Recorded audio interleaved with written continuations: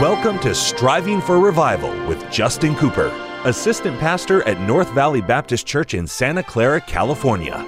This broadcast will challenge and encourage God's people to seek revival. We pray you'll be blessed as you listen to Striving for Revival. Welcome to the Striving for Revival radio broadcast. This is Pastor Justin Cooper coming to you today from the KNVBC studio at the North Valley Baptist Church here in Santa Clara, California.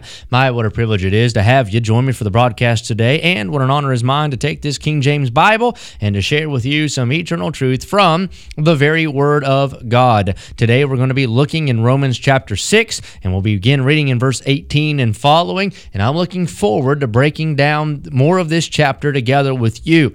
Now, you remember chapters 1 through 5, a lot of doctrine. Chapter 6, a lot of application. Verse 1 through 10, Paul gives information to us about sin and righteousness, our new life in Christ. In verse 11 through the end of the chapter, Paul makes the application of those truths. And let me just plug this in for the preacher that's maybe listening today. You already know this, but let me just hit it. What good is a sermon if it's all information and no application? Nobody goes fishing unless there's a hook on the lure. And every sermon ought to have an application, ought to have a hook in it. And so Paul, in these verses, provides us with his hook with the application of the truth. Now, if you've missed any of our previous Bible studies, you can find those on the podcast. Go to wherever you get your podcast and type in Striving for Revival and become a subscriber. It's free, and that gives you access every day to all of the studies that we've ever done. You can listen again, and then re-listen, and that way you don't miss a thing. I know how life goes and how schedules get. Sometimes you might not catch us live on your given station. The podcast enables you to catch up, and that way you don't miss a thing. Now, let's begin in verse 18. Being then made free from sin. Now, let's talk about that. He doesn't mean sinless perfection. He's talking about that bondage of sin that a lost individual is in, where sin has dominion over them. We've been set free from that old taskmaster. Ye became the servants of righteousness. Our position is changed from one who was under condemnation, under sin, to now one who is under grace. Now we do not serve the old nature, but we ought to be striving to serve and please the new nature. We are no longer a servant of sin. All right? So this is what we're talking about here. We're free from that old philosophy that we ought to live to sin and love sin and fulfill the desires of the flesh. So the application here is we're willing to shun that philosophy that some would advocate, where we live in sin so that grace can abound. Now we become bondservants of righteousness. So Paul is using these words, what we call play on words. On one hand, we've been emancipated or set free from the slavery of sin. Now on the other hand, we have willingly become slaves. We've submitted ourselves to serve righteousness. Seek ye first, right? The kingdom of God and his righteousness, and all these things will be added unto you. Blessed are they which do hunger and thirst after righteousness. So rather than sin being our master, now we can submit ourselves to the master of righteousness practically to live every single day. Verse number 19, I speak after the manner of men, because of the infirmity of your flesh. For as ye have yielded your members servants to uncleanness, and to iniquity unto iniquity, even so now yield your members servants to righteousness unto holiness. So see what he says, I speak after the manner of men. Paul is alluding to the fact of our servitude before salvation, the infirmity of our flesh, the weakness of our flesh. So the tendency of the flesh is to yield to temptation. Even now, post-salvation, the flesh is still the same. It was not converted. It was not sanctified. It's just as wicked and corrupt as ever. And so the proclivity of the flesh is to yield to temptation. So he's saying, you remember how before salvation, in your past life, you yielded your body, you yielded your members, you submitted to the flesh, and gave into temptation and lust. Well, that's how you used to live. And by the way, that ought to be the case in the Christian life. It's a used to live. It's a once was, not anymore. That's how I used to be before salvation. And such were some of you, but now are you washed, you're sanctified, you're justified, as Paul told the Corinthians. So, just as they in the past life had yielded their bodies to uncleanness and sin, now they're directed to yield themselves to righteousness, and righteousness births holiness. So uncleanness, he talks about in verse number 19, means any kind of impurity in the flesh, that uncleanness. Iniquity, which is lawlessness or rebellion.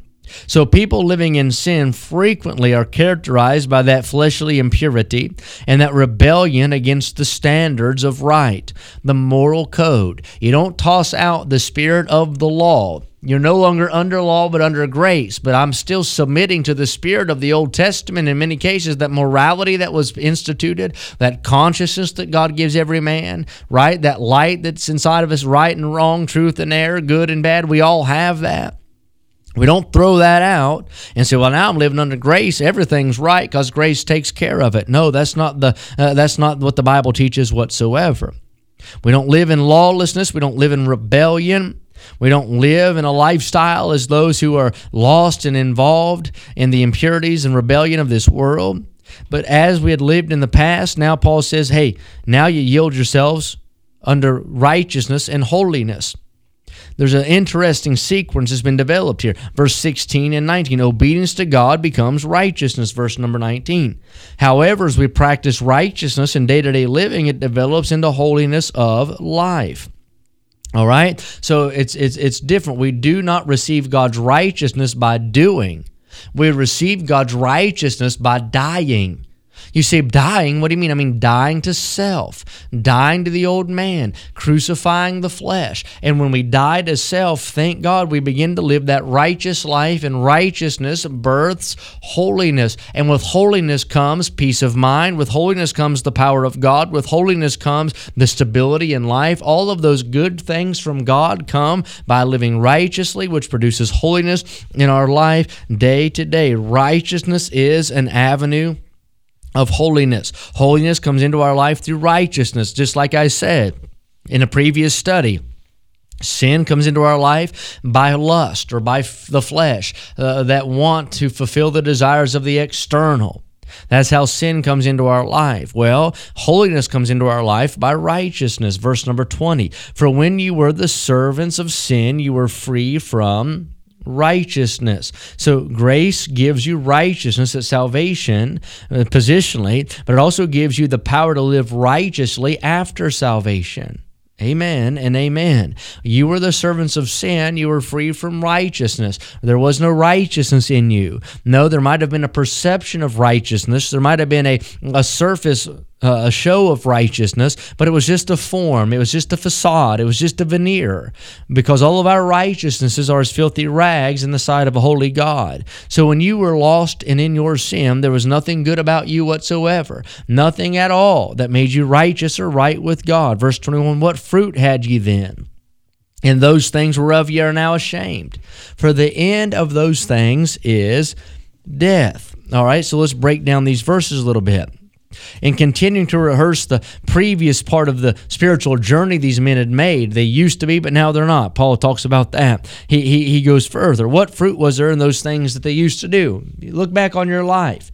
He said, what good came out of that sin? What fruit, what thing that you're proud of came out of that old life, void of righteousness, void of God, sold under sin? What is there from that life that you want back? Nothing.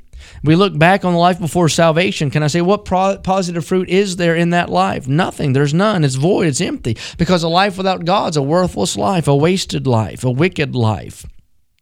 So the end of such living is death. It says, for the end of those things is death. Verse number 21. But now we've been freed from the power of sin. We're the servants of God, and thank God, now we can produce fruit, show forth fruit in our lives that is holy, and that is eternal, and that is of value.